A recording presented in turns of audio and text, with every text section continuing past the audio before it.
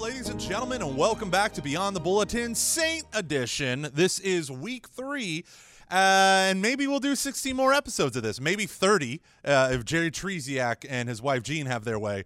But and all that will be revealed later. But right now, we're going to conclude this 3-part introduction to the concept, the doctrine, the teaching of the church on the role of the saints. Now, in the beginning, we did in the beginning, God created the heavens and the earth. But after that, in the beginning on episode 1, we did a general apologetic, a defense of this understanding of the saints. Why do Catholics have a veneration of the saints? Why do they do all this? And how do we even think about the saints correctly? In the last episode, we talked specifically about holiness and honoring the saints. Very important. And now I want to talk about what the saints do for us, because it's all about me. No, what we're going to talk about is the role of saintly intercession in the Catholic life.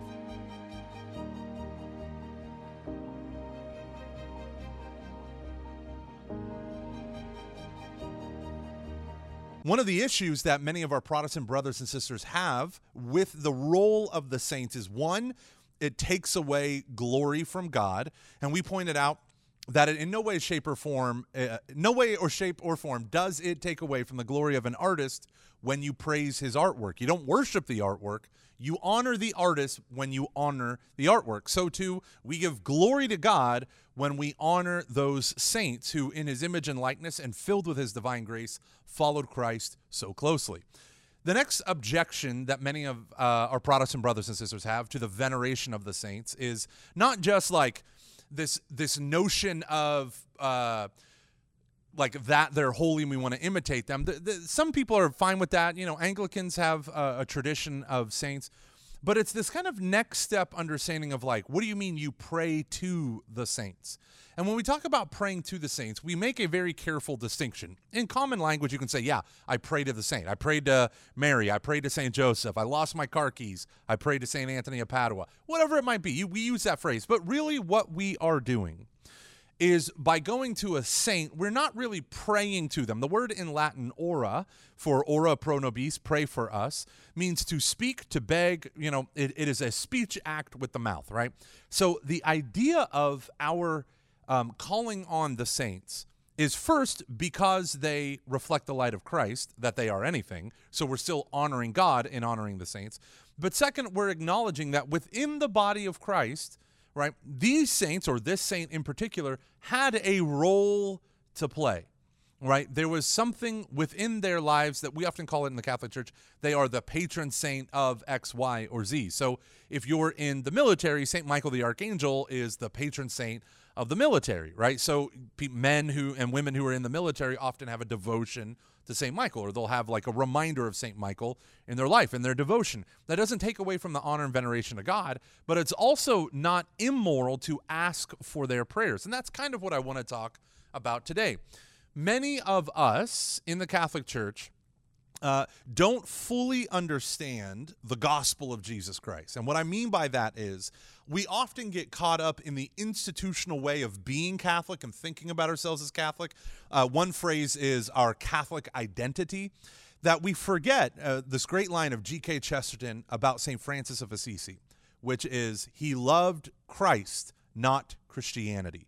And what I mean by that is Christianity is composed of those who are lovers of Christ. They are in love and have received the love of Jesus Christ. It is not composed of those who really, really, really have a strong attachment to the church. People have a strong attachment to the church. They are the church because they are in love with and have received the love of Jesus Christ. That's the important distinction. When the church becomes least churchy is when the church becomes self-referential. When we focus on ourselves instead of focusing on Christ, that's when the church actually begins breaking down. That's when it ceases to be a church and becomes a clique or like a country club instead of the ecclesia, the called out ones, those who are called out of the world and called together in the name of Jesus Christ and by God alone. So the important distinction that I want to hammer home is the gospel of Jesus Christ means good news. It's news because it's about something that already happened and it's good, so you and I should want to share it, right? What Christ did for us 2,000 years ago, every word, every deed, especially culminating in the cross, the resurrection, and the ascension, are salvific. Every word and deed of Jesus is salvific. So that means we can look at his whole life and draw forth from it the love of God, right? And think about the depth that Jesus Christ went to us in order to show that love.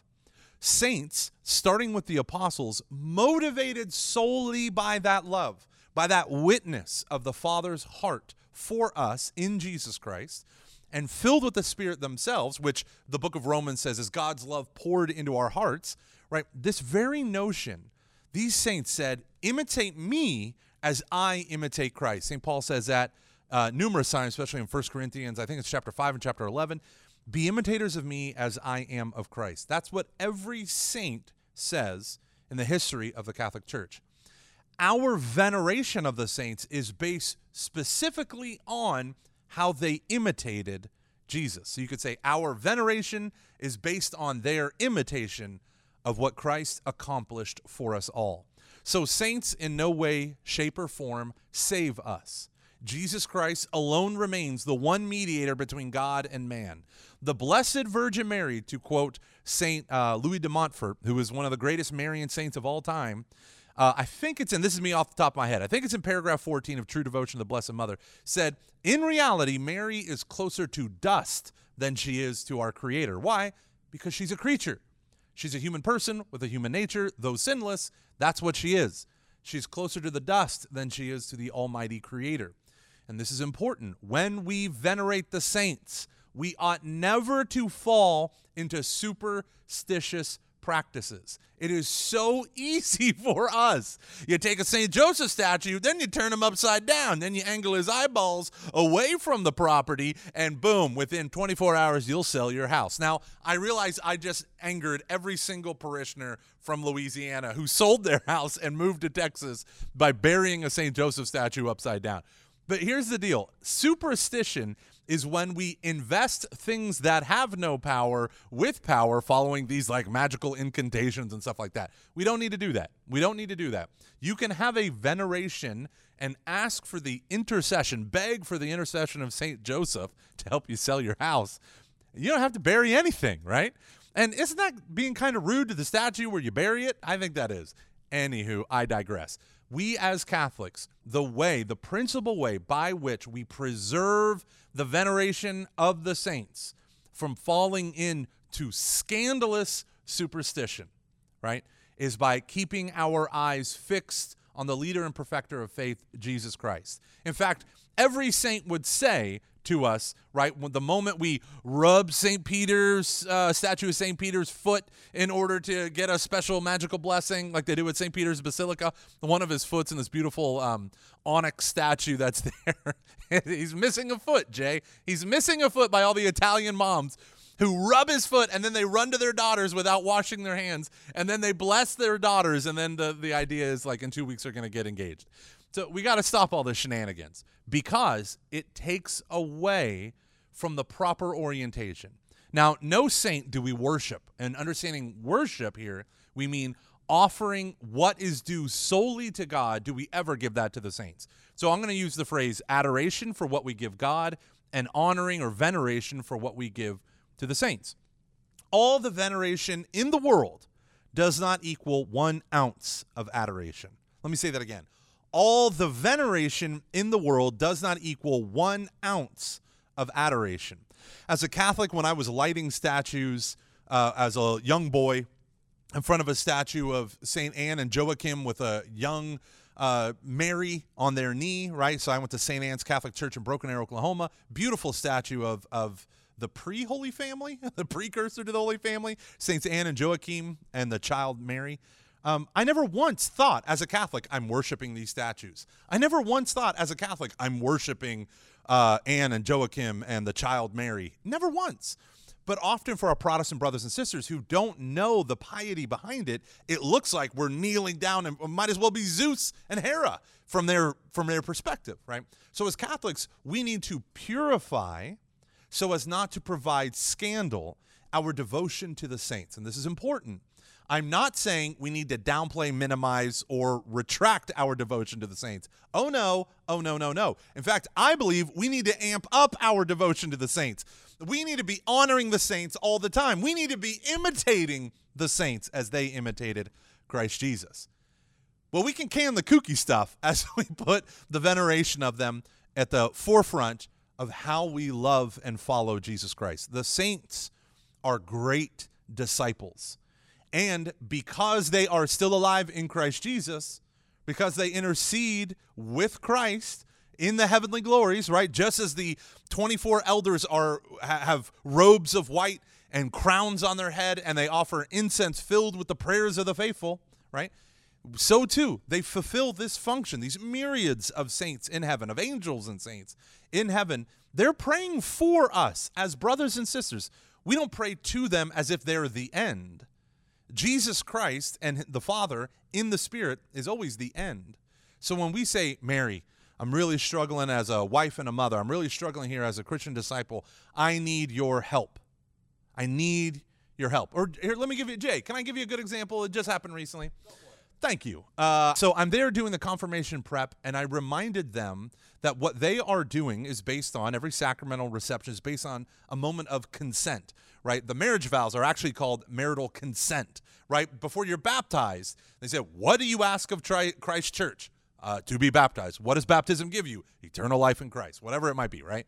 So the idea is, before they receive confirmation, there's this moment of consent around their renewal of the baptismal promises, in which they respond, I do, I do, I do, I do, amen, right?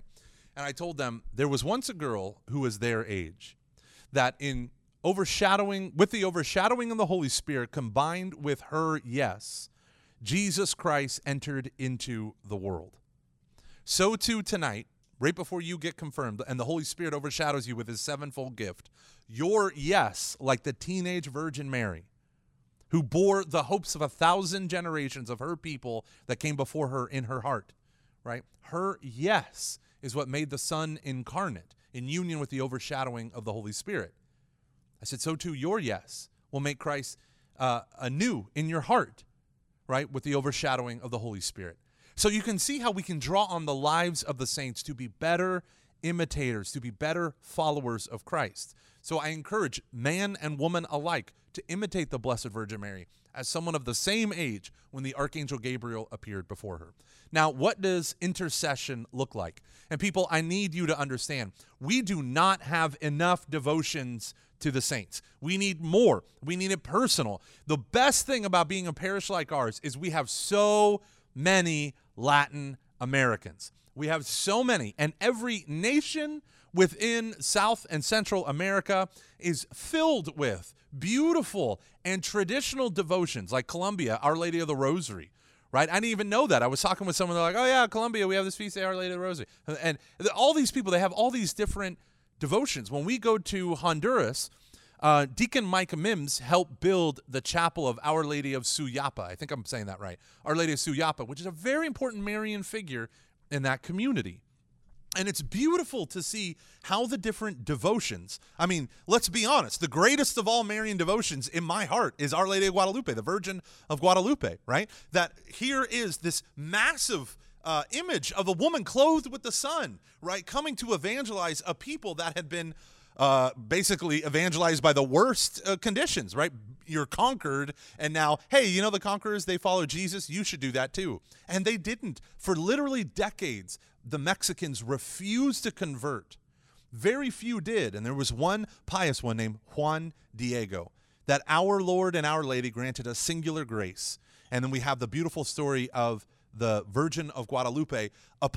After that became known in Mexico, over 9 million people would convert to Catholicism, right? Because Our Lady's yes paves the way for Christ. And that's true.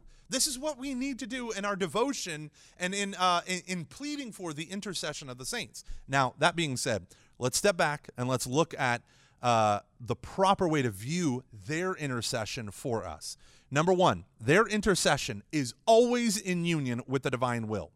That means we don't go to a saint to get around Jesus. We don't go to Mary because Jesus told us no, but he won't tell Mary no, right? That's not how this game works.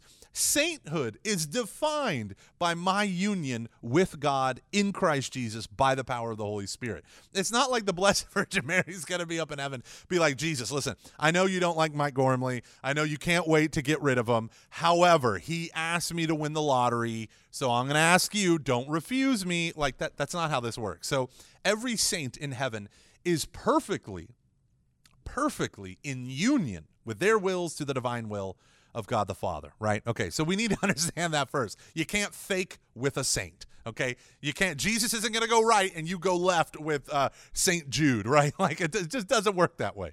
Okay, number two, you need to understand that their intercession is always for your salvation, not for your comfort. That sometimes the cross needs to be made manifest in our life in ways that we don't want. And so what do? We cry out to the patron saint of cancer, right, in order to be healed. It is perfectly legit for us to do that. It is perfectly legit for us to call on the angels and the saints, for us to cry out, Son of David, have mercy on me, a sinner. Just like many of those who were ill, lepers, the blind, cried out to Jesus when he walked the streets of Judea so many years ago. It is perfectly legit. Don't think I'm telling you not to. But what I'm saying is that the way the saints intercede for us, always being in union with the divine will, means that we have to be ready to accept the answers and not think, well, if I just do this enough times, then magic. This isn't magic. Intercession means relationship. So through your suffering of cancer, through maybe St. Monica and you have a wayward child, maybe you're suffering, profound poverty listening to this, right? Maybe you're at a public library because you don't own a computer and you're watching this video and you're struggling with poverty and you're calling on Mother Teresa, whose feast day is coming up very quickly here in September. You call on her. The idea is that God and the saints are going to break in to bring you to holiness and salvation, not to take away whatever pain, because maybe that pain will lead you to holiness. Maybe that pain is what keeps you in salvation. St. Paul had what he described as an angel from Satan attack him, and he's using very difficult to understand language. He doesn't get very specific, but he said, a thorn in my flesh. If you've ever used that phrase, you know where that comes from. And in 2 Corinthians chapter 12, he lays out 3 times, I begged the Lord that this would be taken from me. And Jesus responded that he wouldn't. And he says, my grace is sufficient for you, for my power is made perfect in weakness. That is an incredibly difficult thing to hear. Pray for healing. Pray for it, right? Pray to be delivered from unemployment. Pray to be delivered from poverty. Pray that your brothers and sisters in Christ can hear your cries and answer them. Pray that justice roll down like the waters. Pray for healing in our land. Pray, pray, pray. But remember that Christ's grace is sufficient for you and his power is made perfect in weakness. He will not grant you something that'll rob you of your immortal soul's destiny to be united with the Father forever. That's why some of us, myself especially, have never won the lottery. Did you know Jay, did you know this? The average lottery winner is bankrupt in 8 years. So it would be more profitable for you to continue working your job than to win millions of dollars. Isn't that bizarre? It makes sense. St. James says, you have not because you ask not, and when you ask, you seek only to gratify the desires of your flesh. We all do this, right? We all cry out for comfort, comfort, instead of salvation, salvation. So when we talk about the intercession of the saints, and many of us get really angry when our prayers we say aren't being heard, maybe they are being heard, and you're hearing no. And that no is scary. That no can be very scary and disheartening, okay? What is it, the phrase that Cheryl Ray always says? It's a quote from the Psalms, hope deferred makes the heart grow sick. You long for it. You want to be healed. You want whatever it is. And it just keeps waiting and waiting and waiting. This, in the meantime, has its own spiritual place in all of our lives. And I say this, obviously as a brother coming from a position where I have not suffered much in my life. but I have read the biographies of saints who have suffered, and the power of worshiping the crucified God of the universe. Right, Hans Urs von Balthasar described Christianity, that unique difference of Christianity from all world religions is the ineffable poverty of the divine, incarnate, crucified love. That's the God we worship. So we should not be afraid of suffering, but rather, my grace is sufficient for you, for my power is made perfect in weakness. Jesus Christ did not stretch forth his arms on a cross and die so that we can be comfortable, but so that we could be saved. And so when we turn to the saints for their intercession, it will never contradict the divine will, but also they will never intercede for something that seems good to you, appealing to you, but ultimately will rob you of your dignity. Finally, I want to close with this. When we talk about the intercession of the saints, we ought to surround ourselves with what the church calls, when the church calls it the communion of saints, the Latin phrase for this is sancta et sancti, right? The communion of holy things and the communion with holy persons. So when we think of the communion of saints, we think, oh, those righteous, faithful dead that the church did a long process on, slapped ST, capital letter, at the beginning of their name, and that's who we're talking about. No, what I'm talking about, first and foremost, is a communion in holy things, the chief of which is the Eucharist. Jesus gives us holiness, his grace, his life, what he accomplished for us 2,000 years ago through the power of the Holy Spirit and his church in the sacraments. Baptism saves you, as St. Peter says in 1 Peter chapter 2. Baptism saves you now. Okay, why? Because the blood of Christ is now placed upon us and cleanses us through the waters of baptism, a washing in the water and the word. And so when we start to live a communion of holy things, it shapes us to be holy and to dispose our will to say, yes, Lord, yes, Lord, yes, yes, Lord, right? So for instance, a man comes to me and says, I need to know how to pray. This is not a joke. This is a real story. And I say, you got to crawl before you walk, before you run. Crawling. Oh my God, everything is blowing up. All my plans destroyed. Save me, save me. That's how you crawl. Next, you say, Lord God, I'm starting these plans. Come bless me before they fall apart. Come guide me, bless me, whatever. And then the man sitting across from me said, well, what's the third stage? What's the run stage? I said, that's when you say, not my will, but thy will be done. That's when you surrender. Fiat voluntas tua. Lord, your will be done.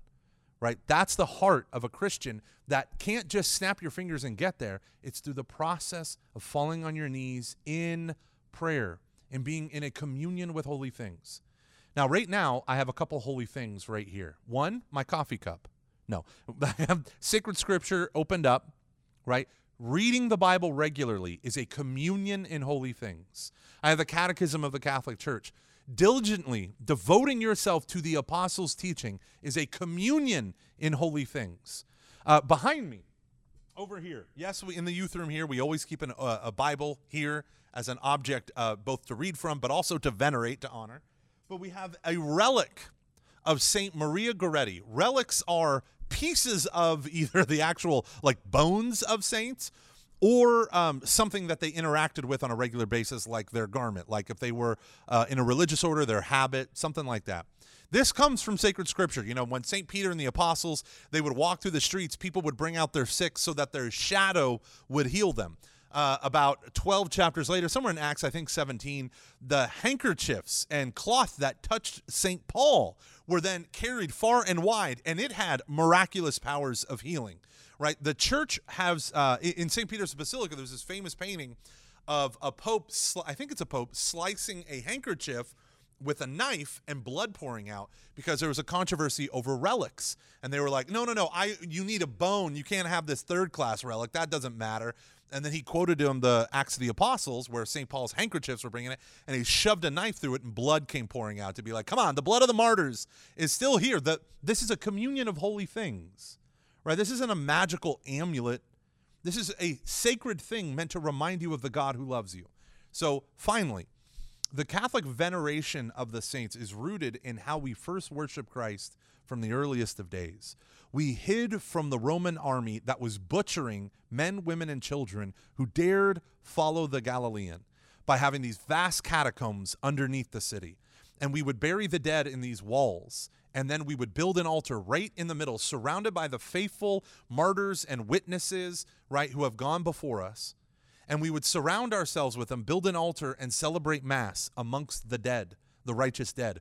That has carried on to us taking these, you can see here, there's this little golden carrying case that properly venerates this image or this piece of the saint, Saint Maria Goretti, patron saint of youth.